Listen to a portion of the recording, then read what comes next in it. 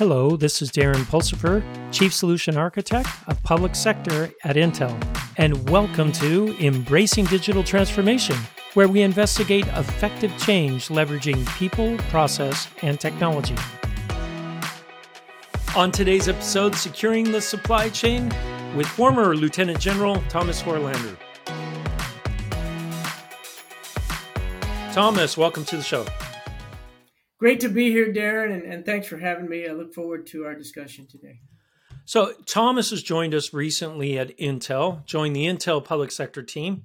Another great hire. We've hired quite a few former military that have just brought so much depth to our team. And Thomas, you were in the Army, Lieutenant General. Tell us a little bit about your background, and so the audience can get to know you a little bit. Well, so Darren, I joined the Army back in 1983 after I had got my bachelor's degree in the great state of Washington. And when I joined the Army, we were going through the country was going through some tough economic times. I had come from a military family. My father served in both the Korean and Vietnam Wars in the United States Air Force.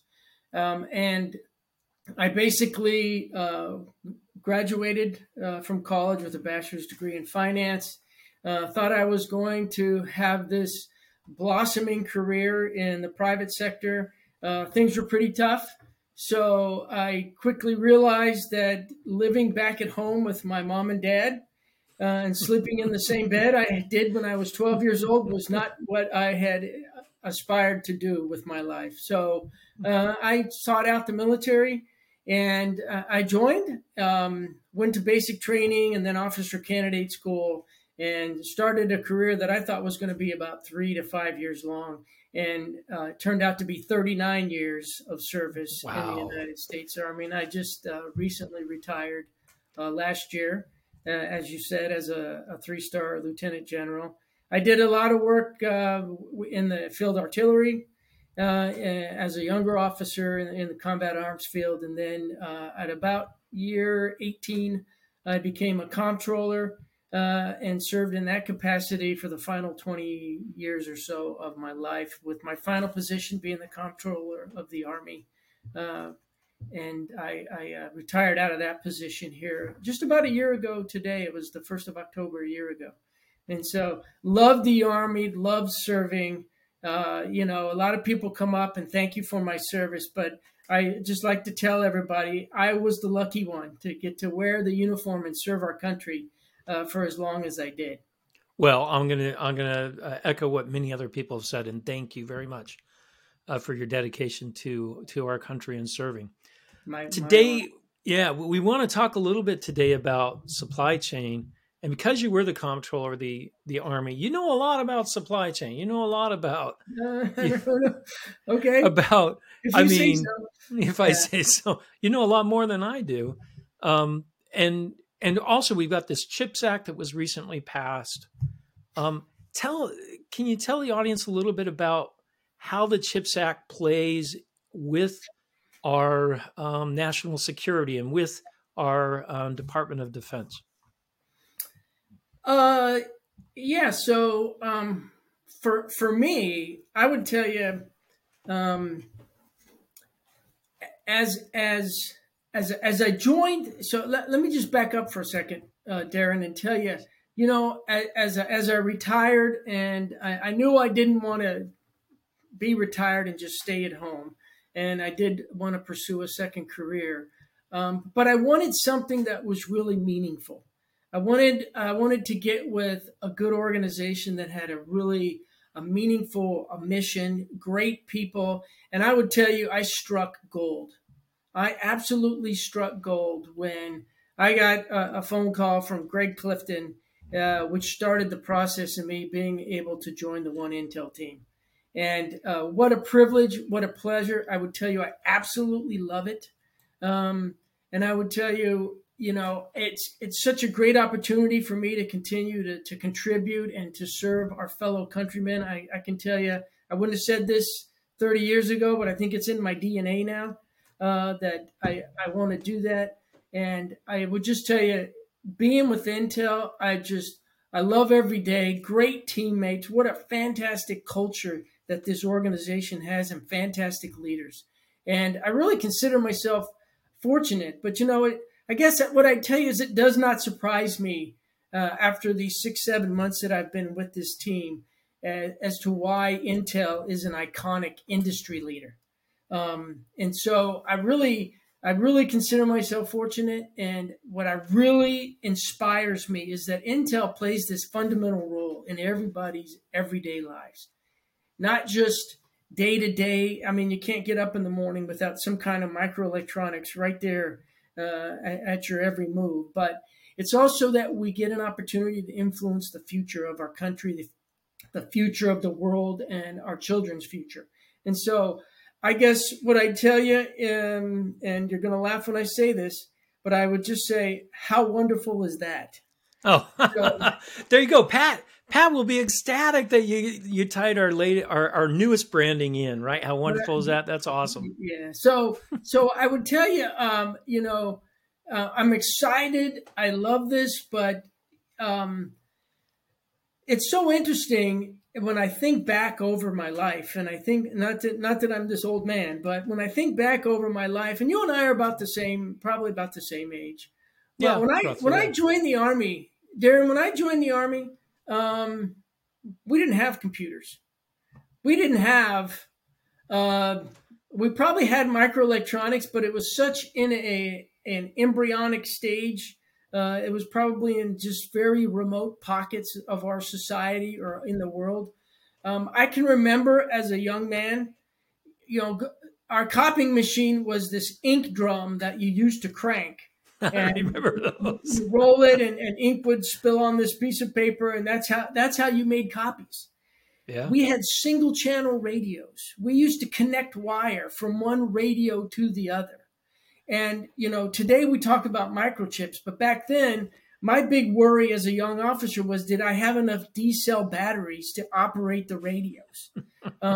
So when you think about how far we have evolved, and I would tell you, of course, my profession was in the United States military, but I would tell you all segments of society just kind of evolved together as we discovered this wonderful thing called silicon and all of our technological advances. But, I remember the days, one of my first duty assignments was South Korea. And I remember we used to all sit there on Sundays and go to this building where AT&T had these booths. And we'd get in line and we'd wait for the booth. And I think you had like 10 minutes and you could make a stateside phone call. And we'd get in the booth. We'd call our mom and dad or our loved ones, and we'd say, hey, it's me. I'm here. Everything is okay. And that was the extent of telecommunications back in those days. And now, of course, we sit here today and we just speed dial on our cell phone and you get a video call. Yeah. And it's a video call now. So it's absolutely amazing. And you heard me joke about this. So people like you and me, you and I remember when we got our first computer. Oh, yeah. I remember the day. You and I are digital immigrants, okay? We are not digital natives. We're older than that. But I remember the day that I bought my first computer. It was probably around 1995. And I bought a 286. And I thought to myself, good God, look at this monstrosity. And for some of you out there, this isn't like a box you would very easily put in the backseat of your car, okay? This thing was huge. It weighed 50 pounds. You bought a monitor. It was deeper than it was wide. That one weighed about 50 pounds. You took it home and you asked yourself the question, oh my goodness, where do I put this thing, right? So here we are 30 years later, and we're not saying, oh my goodness, where do we put this thing? We scratch our head and we say, oh my gosh, where did I put that thing? Yeah.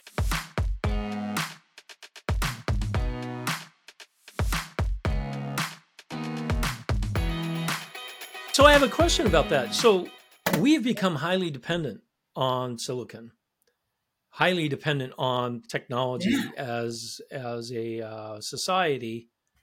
Is the military just as highly dependent on absolutely. silicon? Oh, absolutely. I So, mean, I mean I mean, that's a big deal then, because it's our huge. supply chain It's huge. around microelectronics is now highly It's important a as well. national security issue. So I like to tell people we have evolved so to the point where where microelectronics shares center stage with the oil industry as a center of gravity when it comes to national security, global security, economic stability. I mean, it is replete across every fiber of society. You know, when you talk about, you hear our CEO talk about ubiquitous compute. Well, it touches everything. So, and when you talk about the military, I would tell you our vehicles, our weapon systems are all microelectronics enabled. Microchips enable us to be more precise, more lethal, less weight, faster effects, a more accurate locating system, better and more reliable communications. The list goes on and on.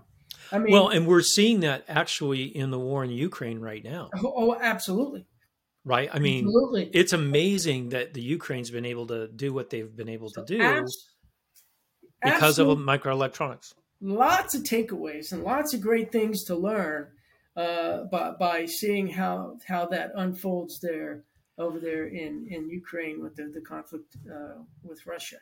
Hey, So so I have a question around that. Do you think that really spurred on this CHIPS Act that we see that was recently passed, and so why we're so mhm. concerned about getting the CHIPS Act passed? so I not necessarily the Ukraine conflict. I think No, the but just in ideation general, and our pursuit dependency. of Yeah. the Chips Act was considered necessary long before that. But certainly, when you step back and you look at the global imbalance that we currently are experiencing across the ecosystem, you know, I think, and let me recouch my answer. So let's talk about national security for just a second, okay? Okay. So I've been a student of national security my entire career. That's what we do as professional military officers. Um, but when you talk about national security, a lot of people want to immediately migrate to a discussion about defense and the role of the armed forces. But I would tell you, in a country like ours, if you want to talk about how do you ensure that you protect our national security interests, there are a lot of things that go into that, Darren. It's good governance, it's rule of law, it's a prosperous and functioning economy, it's having an effective academia, it's healthcare, and of course, it is the armed forces of the United States. So, what I would tell you is our doctors, our teachers, our construction workers, firemen, police officers, Intel engineers, big shout out to them, right? Right.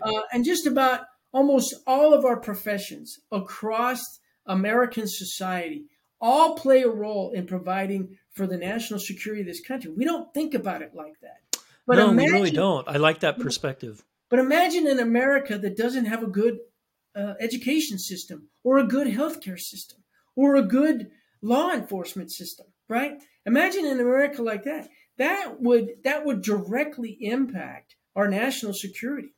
So when you talk about that, you got to talk about it in a more holistic way. And so for me personally, you know, when I think about the CHIPS Act, if you share in what I just told you, then you'll understand that just about every fiber of what it takes to provide for the national security of this country relies on microelectronics. Yeah.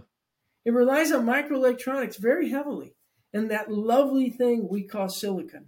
I tell you what, I wish I would have gotten involved in this back 35 years ago. It must have just been so neat to Oh watch yeah. Yeah. watch Absolutely. these amazing minds and these engineers come up with how they were able to do that. I'm inspired by it, to be honest Yeah. with you. So now when you talk about the Chips Act, right, and this incredible imbalance that we have across the ecosystem, across the our microelectronics industry, um, I kind of look at this over a broader continuum of time, right? This has amazing potential. and it absolutely does have an impact on the national security of our country. And even so much so, we even had some of the leaders in the Department of Defense actually engaged with Congress about the importance of the CHIPS Act. So it's a very important, my view, very important first step. Okay, this is not the be all to how we redistribute this balance of capacity and capability in the microelectronics industry.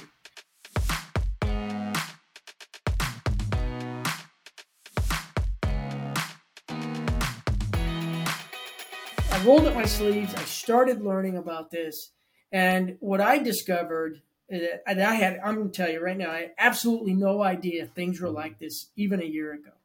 But what I discovered is what an incredibly integrated industry this is. Oh, and yeah. You and I have talked about this before, but one day your competitor is company X, and the very next day they're your partner, right? And when you try to unpackage what I like to call the continuum, or what we call the core activities of the microelectronics industry, whether it's design or manufacturing, or it's assembly, testing, and packaging, and who makes the equipment, and where do the raw materials come from, and where does the rare earth elements come from. When you start to unpackage that, you start to realize what an incredible mosaic of daily activity this is, and why it's so difficult.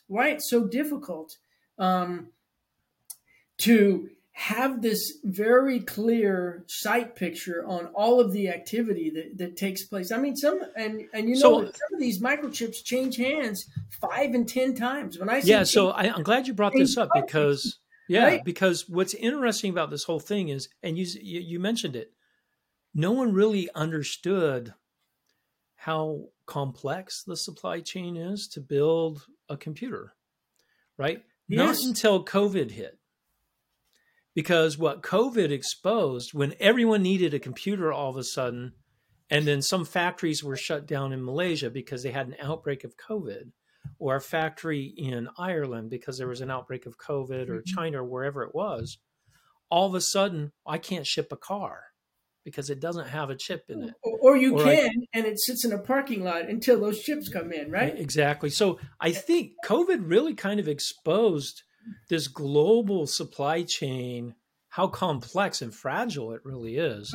Yeah, it certainly. I mean, maybe certain segments of the industry and our society knew that there was this, but very small, I think. But I think very small, and I think you're right that the pandemic kind of exposed that, But so right now, I would tell you, and exposed. I had no idea about the global imbalance that we currently have. Yeah, what is it? 8% in the U.S. 8% of silicon is manufactured in the U.S. And I've heard different numbers, but I think ballparkish, we're talking between 70 and 80% of the microelectronics come out of Southeast Asia.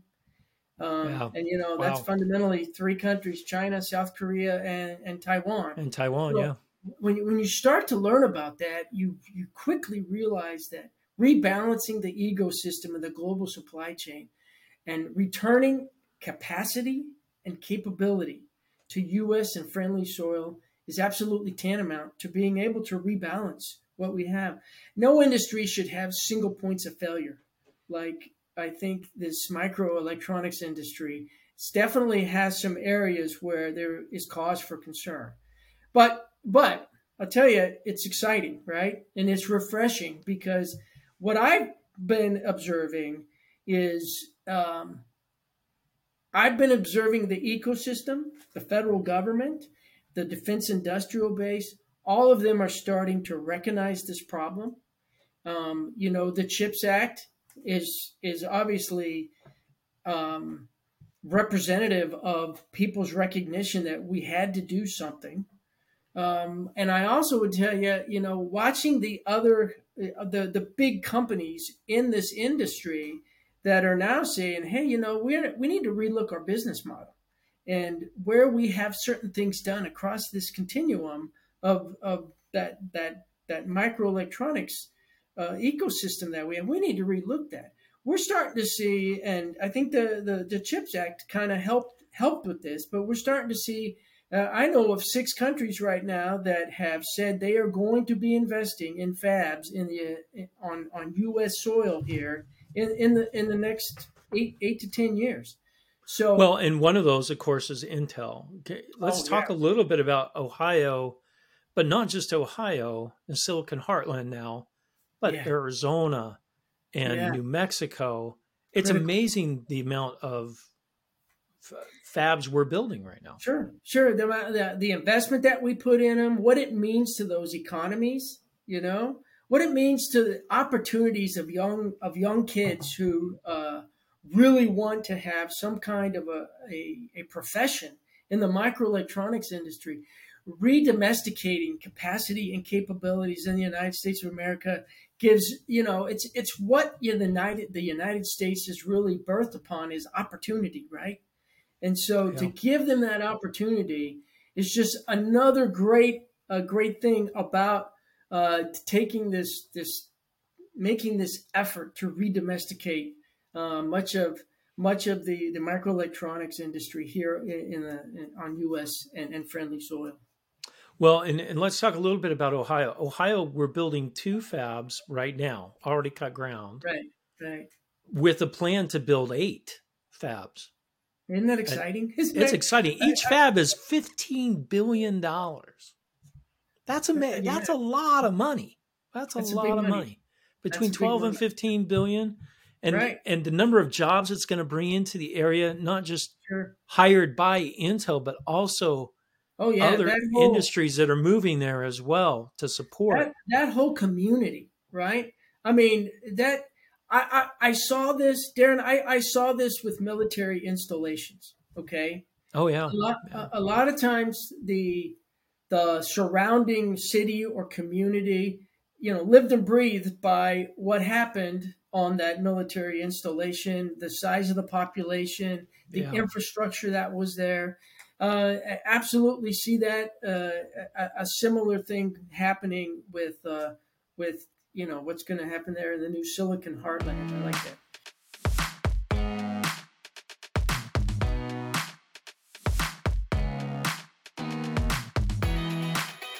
This is really fascinating that it's come to this point. I guess that maybe we were lulled to sleep a little bit in as far Yeah, as manufacturing in the United States, but I think we're woke. I think we woke up. yeah. I would say I don't think anybody ever said, "All right, here's the plan. We're going to have a global economy, and 80% of all the microelectronics are going to come out of these 3 countries." So I don't think that was ever the intent. And so, which brings me to a point, and I even heard our CEO kind of say it in these terms. We're a bit in a race against time.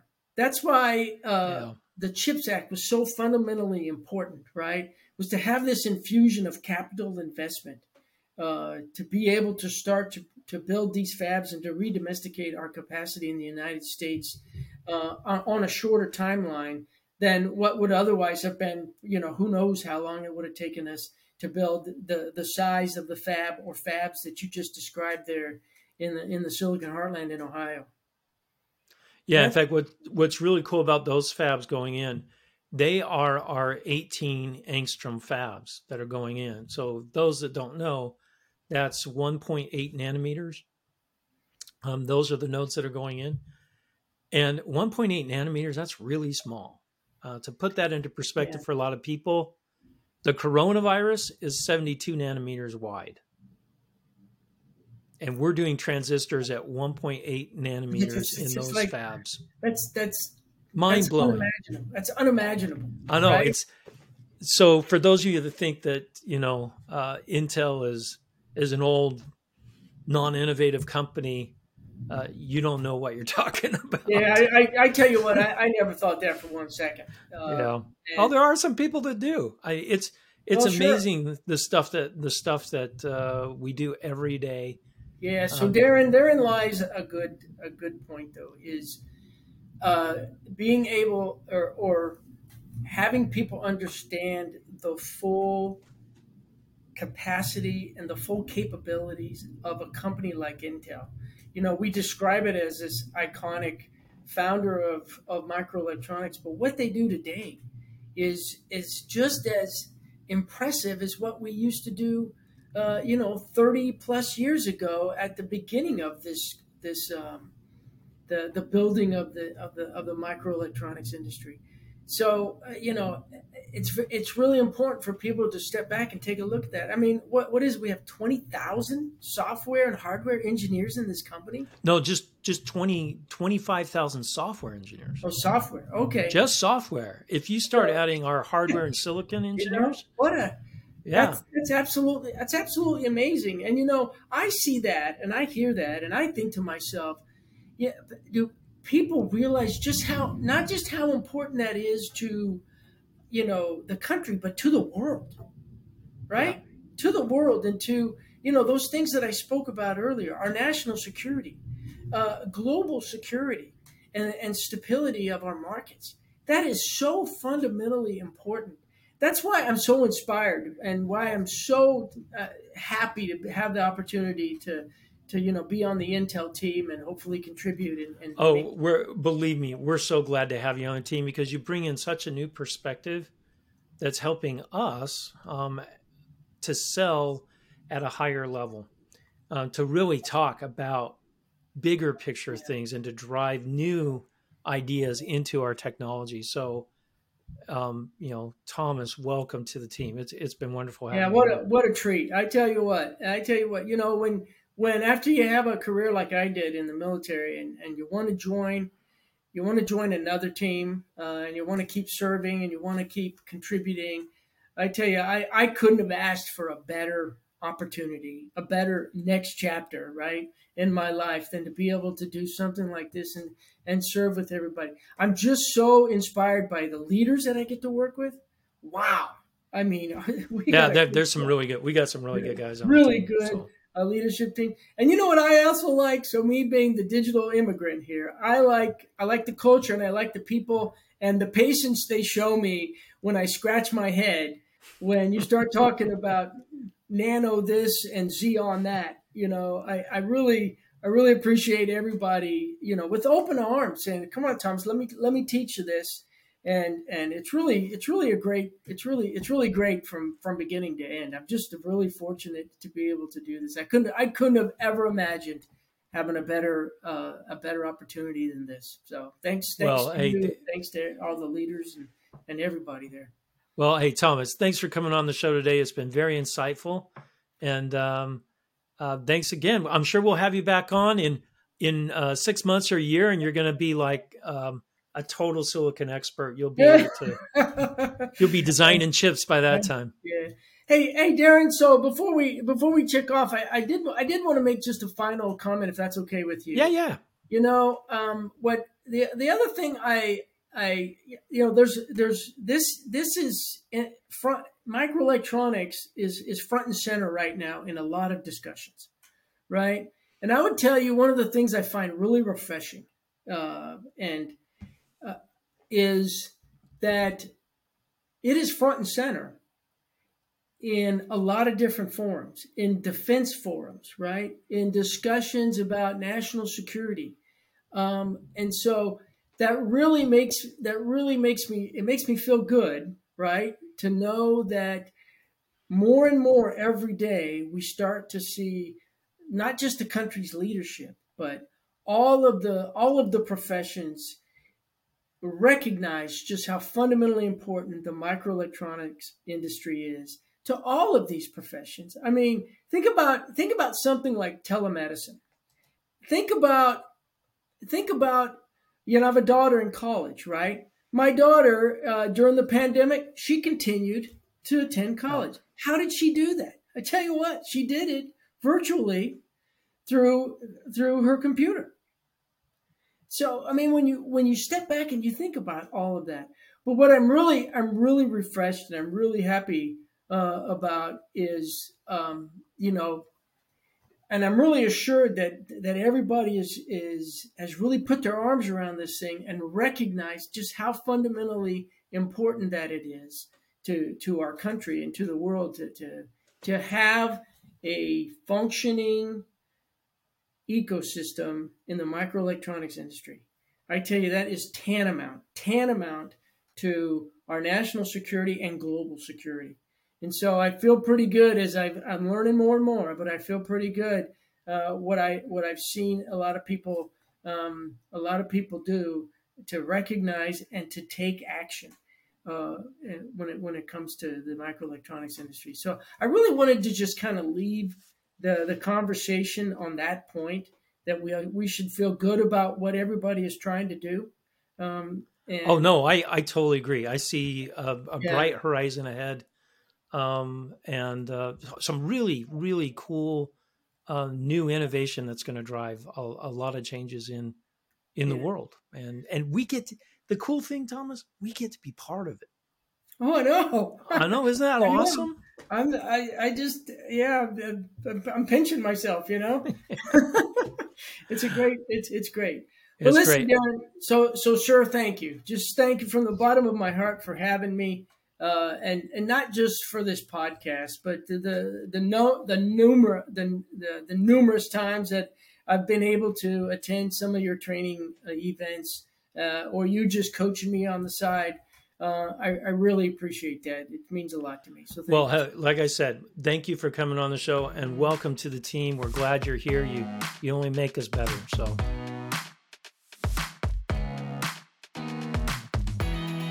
Thank you for listening to Embracing Digital Transformation today. If you enjoyed our podcast, give it 5 stars on your favorite podcasting site or YouTube channel. You can find out more information about Embracing Digital Transformation at embracingdigital.org. Until next time, go out and do something wonderful.